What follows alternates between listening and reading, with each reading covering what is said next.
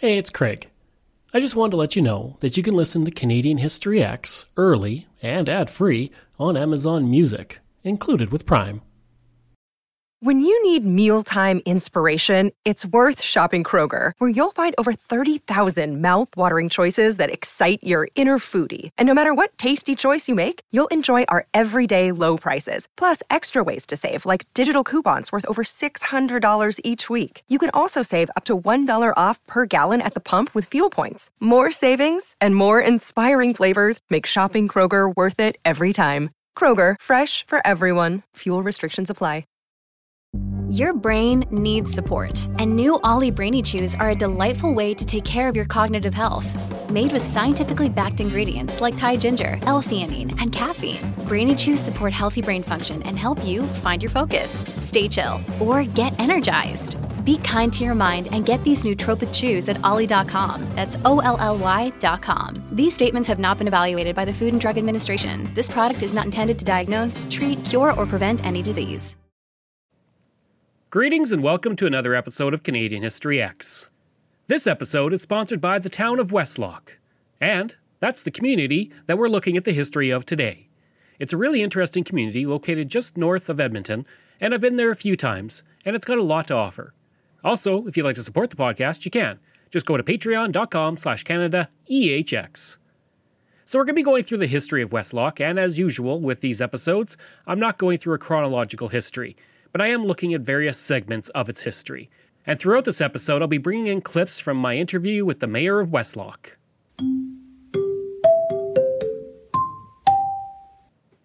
Indigenous history. Before Europeans arrived in the area, which would begin with Anthony Henday in 1754, the Indigenous inhabited the land that would one day be Westlock. They would follow the bison through the area, and artifacts of the Indigenous have been found through the years around Westlock. The fur trade in the area would become active around the 1760s onward, as fur traders and explorers came through the area. The first mention of the district in writing would be thanks to David Thompson, who came through in April of 1799. The area of future Westlock was a popular stopping place for the Indigenous because of the Pembina River. The very earliest records of the Indigenous being in the area comes from archaeological research. It is believed the original inhabitants to come through the area were incursions from the Plain Indigenous. This area was covered in boreal forest, and the Indigenous who arrived became the Athabascan-speaking Beaver people, who themselves would be replaced by the Algonquin-speaking Cree. Many settlers and farmers have found projectile points on their land, and many of these have been placed in the Pioneer Museum. It is believed that when the fur trade opened up around 1750 in the west, the Cree entered the area living as mobile groups of 50 to 100 people who hunted, fished, and gathered in the area. The bison were an important part of their lives, as was mentioned previously, and bison skulls and remains have been found on land when it was being cleared. Today, Westlock is home to hundreds of Indigenous and Métis individuals, and the community sits on Treaty 6 land. The treaty was signed on August 21, 1877, and the Cree, who had traded through Fort Assiniboine for decades, relocated to Lac La Nonne, near the future Westlock. When Treaty 6 came into effect, the Cree moved to Alexander First Nation Reserve around 1880.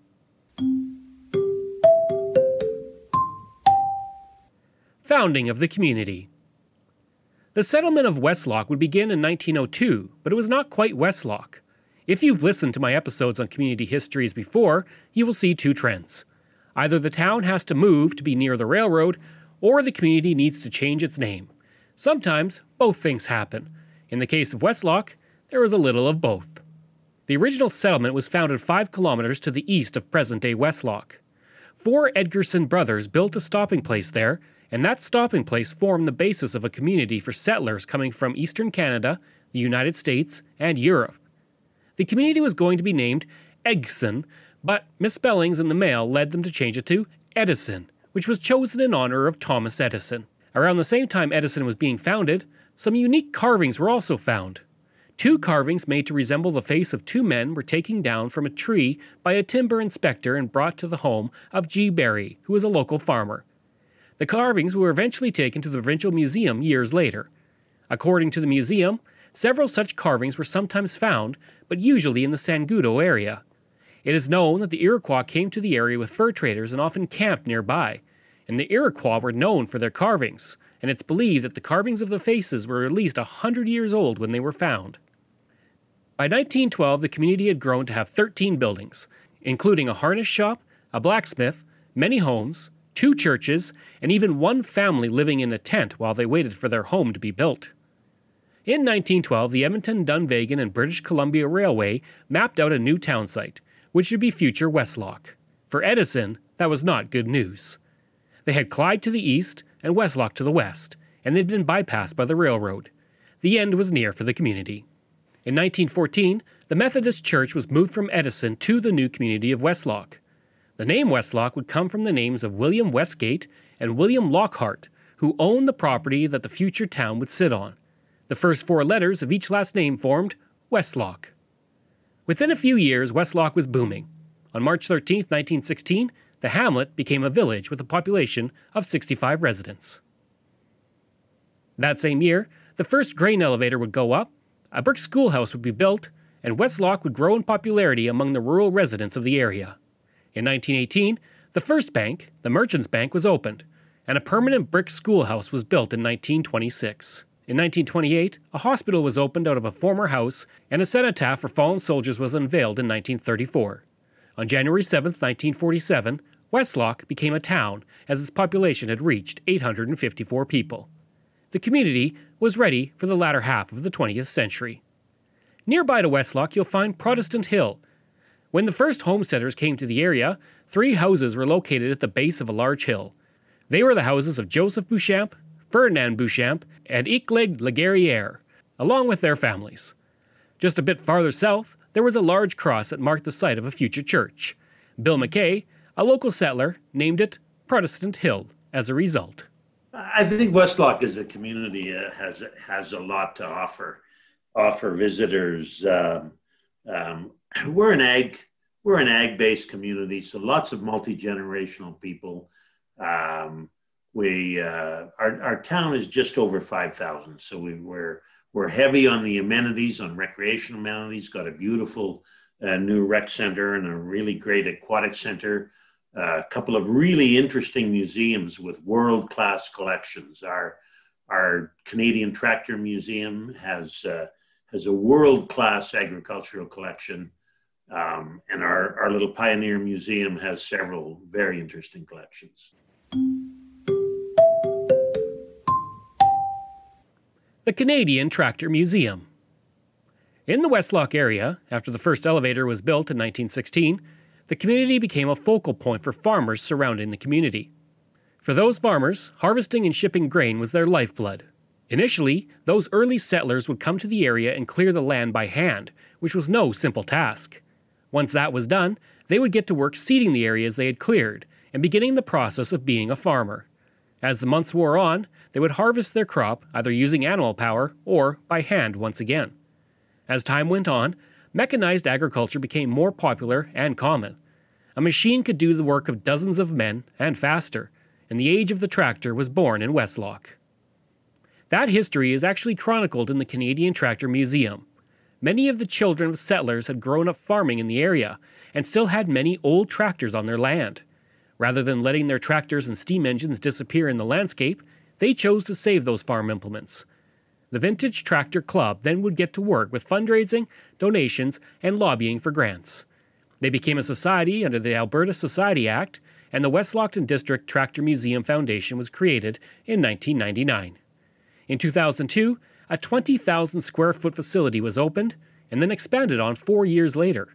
Today, the museum has 90 restored full-size tractors, 30 stationary engines, hundreds of toy tractors and implements, and hundreds of literature resources. One of the standout items of this museum is the 50-foot working weather vane, the largest in the world, that has a 1942 Model D case on top of it. Oh, the Canadian Tractor Museum was the brainchild of as I said, we're agricultural based, of a number of fellows, local farmers, and they put together the money. We've got the world's largest weather vane there with a full-size tractor mounted on top of it that turns in the wind. And they have a collection of some of the most interesting agricultural implements that you'll ever see. and every variety. And they're constantly expanded. They've just we had one of our longtime citizens who ran the John Deere dealership pass away here recently this year, a real true community builder, Mr. Albert Miller, and donated another bunch of antique tractors to them, somewhere between 80 and another 120, many of them fully restored antique tractors to the collection. I'd like to take a break away from the episode for a second to talk about Xplornet. I spent most of my life living in rural areas in Canada, and I remember the days of dial-up internet and spotty high-speed service. For the past 3 years, I have been a customer of Xplornet, and I can honestly say that it is the best rural internet I have ever had. My job as a podcaster means I spend a lot of time researching online, interviewing people over Zoom, and uploading content. Through it all, Xplornet has provided me with excellent service. When I'm not working, I enjoy streaming content on several streaming platforms, and even doing some online gaming with a friend in Ontario. Xplornet allows me to do all of that with ease. Right now, they offer up to 50 megabits per second on their new LTE network with unlimited data. Their service has only become faster and better since I first signed on. Today and beyond, Xplornet is investing in building and upgrading the network at a rapid pace. Xplornet is rural, and that is their route, and that is their focus. For more information about rural internet options in your area, go to xplornet.com or call 1-866-285-2253.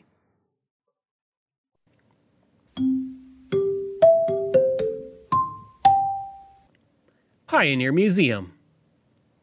You never know what you'll find when you visit a local museum, and in Westlock you will find something truly unique.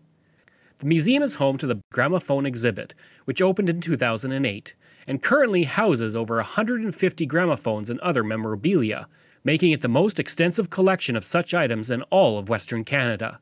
The story of Bernard Wheezy, for whom the exhibit was named, is one of a family who came looking for a better life, allowing their children and descendants to prosper. Bernard was born on May 27, 1930, near Westlock, the second child of 7. His family had come from Prussia to Minnesota in 1867, and in 1913 his grandfather had moved to Westlock. Bernard first attended school at the Sunny Bend School around 1936 and would graduate in 1950 from the Vermilion Agricultural College. After spending many years working on his farm, he would retire and begin writing local history books, while also helping to found the Vintage Tractor Club I had mentioned earlier. He would pass away on July 5, 2017, and within this exhibit is an extremely rare nickel-plated Edison phonograph dating from 1912, the only known model in existence. The collection also features a Columbia gramophone dating from about 1899. In addition to the gramophones, there's also the True Blood family firearm exhibit that features firearms traced back to the original homesteaders of the area. Over 100 vintage guns and numerous types of ammunition are on display. The collection features a Civil War carbine, a Marlin rifle dating from 1893, an 1819 Barnett trade rifle, and a Hudson's Bay Company presentation rifle. There's also the Max and Mary Wise Aladdin lamp collection, featuring 140 lamps in mint condition. Max had begun collecting the lamps in 1978 after he read Aladdin, The Magic Name in Lamps. For the next 27 years, he collected some of the most rare and beautiful examples of Aladdin lamps, and then donated them to the museum. Included in this collection is the Aladdin Super 5 radio. In the 1920s, the Aladdin Company attempted to diversify and began building radios, along with phonographs. But both business ventures for the company failed. In the collection, you will also find a wall bracket lamp dating from 1912, one of only 5 left in the world. Going with the theme of huge collections, the Pioneer Museum also has the Mildred Hay doll collection, which opened in May of 2010, and features one of the largest doll collections in Canada. Hundreds of Barbies, Kewpies, porcelain, and other types of dolls are available to view in the museum. If there's a doll you loved from your youth, chances are you're going to find it there. Beyond these huge collections, the museum features hundreds of other objects donated by descendants of the early settlers to the area. From pioneer farm equipment to vehicles to wedding dresses and kitchen utensils, this museum helps you relive the life of the Westlock pioneers. One interesting part of the general collection is a 1918 Smith Flyer. The Smith Flyer was designed in England to allow bicycle riders to have access to a motorized bicycle, and they were built out of Milwaukee. The Pioneer Museum is located where the old outdoor swimming pool was, where we all took our swimming lessons, and I played water polo. We were provincial champions in 1974-75. And when we built a new pool, that building was added onto and turned into a museum. It run by a society, got a couple of really interesting collections. Bernard Wheezy's gramophone collection is absolutely world class. They've got gramophones that the Smithsonian Institute does not have. And a very large Mr. Trueblood's gun collection mounted there, a very interesting collection of guns, and a huge collection of dolls, actually. But a little bit, many people have donated things to our museum over time, and a little bit of everything that talks about Westlock's history.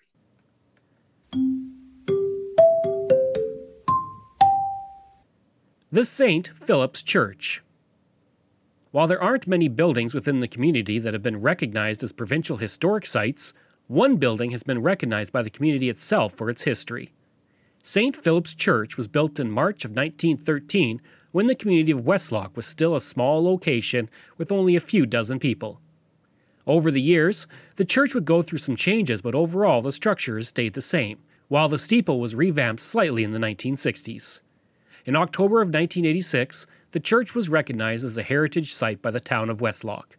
Today, the church has a plaque on it outlining its historic designation in the community, and the plaque reads, "The Town Council of Westlock recognizes St. Philip's Anglican Church as a historic building in the community since March 1913. The church isn't the only historic building in the community, and a binder at the Pioneer Museum actually chronicles the houses that were built in the community prior to 1945.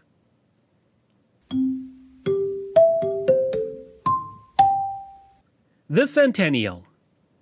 In 2016, Westlock celebrated 100 years since the community became a village. The community went all out to celebrate, with events going on for an entire year, bringing in 5,000 people and showcasing over 50 local artists and performers as part of the anniversary. The main event was from July 1st to 3rd of that year. We celebrated our 100th anniversary in 2016.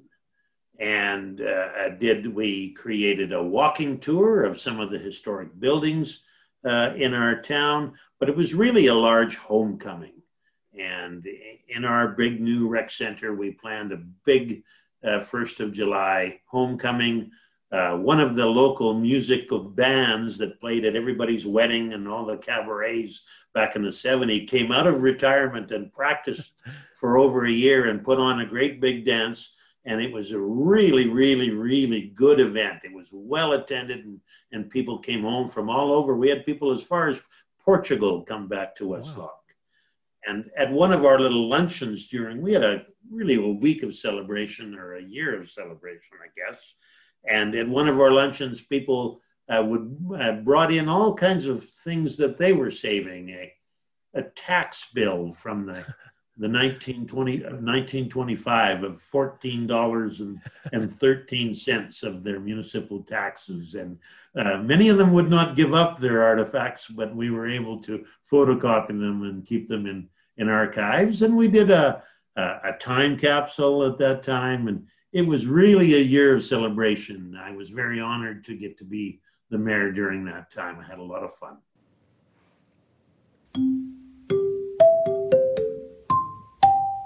Notable residents. Every town has notable residents from its history. Some towns have a couple, others have several. Westlock is one of those towns that has several, and I'm going to look at a few of them now. W.A.C. Bennett is actually the most famous person to come from Westlock in its history. Born in Hastings, New Brunswick on September 6, 1900, Bennett was the third cousin of future Prime Minister of Canada, R.B. Bennett. After he left formal school at the age of 9, he would move to Edmonton at the age of 18 and then to Westlock to work at his father's hardware store. He would live in the community until 1930, 3 years after opening his own hardware store, and then selling it in 1929 after the stock market crash. He would move to Kelowna at this point and eventually became the 25th Premier of British Columbia, serving for 2 decades from 1952 to 1972. Kyle Chipchura was born in Westlock on February 19, 1986, and played minor league hockey in the community before beginning a major junior career with the Prince Albert Raiders. After being selected 18th overall by the Montreal Canadiens in the 2004 NHL entry draft, he would go on to play 482 games in the NHL, recording 104 points, along with 183 games in the KHL, recording 61 points. He would also win gold at the Hlinka Gretzky Cup in 2004 and gold at the World Junior Championship in 2006. Herbert Greenfield was born in Winchester, England in 1869 and came out with his family to Alberta in 1904. A fire would destroy their home that first year, and he and his wife spent the winter in an old sod hut. In 1906, he moved south of Westlock and began a political career that saw him serve 12 years on the local school board as president of the Westlock Agriculture Society and president of the Alberta Association of Municipal Districts. In 1921, he was elected to the Legislative Assembly of Alberta, serving until 1926. During that time, he was the 4th Premier of Alberta from 1921 to 1925. As Premier, he saw the elimination of the provincial deficit, progress in negotiating natural resource rights with Ottawa, creating the Alberta Wheat Pool, and naming the first female cabinet minister in provincial history. He would move to Calgary after his time in politics, passing away in 1949. Carolyn Dawn Johnson was born in Grand Prairie in 1971, moving to Westlock as a young child and attending high school in the community. After attending university in Edmonton, she would co-write Single White Female, which would become a #1 hit on the Billboard Hot Country Singles and Tracks. She signed with a record label in 2000 and released her debut album Room with a View, which produced the hits Georgia and Complicated. She has since released 3 more albums, and over the course of her career, she has been nominated and won several Juno Awards and Canadian Country Music Association Awards. Greg Polis was born in Westlock on August 8, 1950, and began his professional hockey career when he was selected 7th overall by the Pittsburgh Penguins in the 1970 NHL entry draft. He would play in 3 All-Star games with the Penguins, earning MVP honors in 1973. Over the course of 615 games in the NHL with Pittsburgh, St. Louis, the New York Rangers, and Washington Capitals, he had 343 points. Dale Thompson was born in Westlock on June 17, 1923, and after serving in the Royal Canadian Air Force during the Second World War and awarded the Distinguished Flying Cross, he would attend school in Edmonton, Paris, and Germany. Eventually, Thompson would become the Associate Private Secretary to Prime Minister Louis Saint Laurent, and after 1958 was professor at McGill University and vice principal of the school. He would pass away in 1999. What a visitor would expect is friendly people. As I said earlier, we're an agricultural-based community, so you have multi-generational families here. And when people ask me, what's the greatest thing about Westlock? Well, you know, we do have the largest weather vane. We maybe don't have the largest ball of twine. But what I always answer when I think about it is that people in Westlock care about each other. We're invested in each other's success. I think you'd find a very friendly town and people that were more than willing to help you find what you needed, visit what was interesting. I think you'd find a very friendly and welcoming town. Our motto on our strategic plan for the community is Westlock a community with spirit. And I think that what makes it a great place to stop is that you would experience that spirit. We're a friendly and welcoming town with a great spirit, lots to do and see, and people will feel safe and welcome here. I hope you enjoyed that look at Westlock through its history, and if you did, please give a rating and review. You can reach me at craig@canadaehx.com. You can find hundreds of articles on Canada's history on my website. Just go to canadaehx.com. You can also find all my podcast episodes there. And again, if you want to support the podcast, you can. Just go to patreon.com/CanadaEHX. just like all of these wonderful patrons have. Aaron O'Hara, Robert Dunseith, Todd Casey, Catherine Roy, Luke S., Vic Hedges, J.P. Bear, Jason Hall, Phil Maynard, Spencer M., Renee Beliveau, and Iris Gray. Thanks, and we'll see you again next time.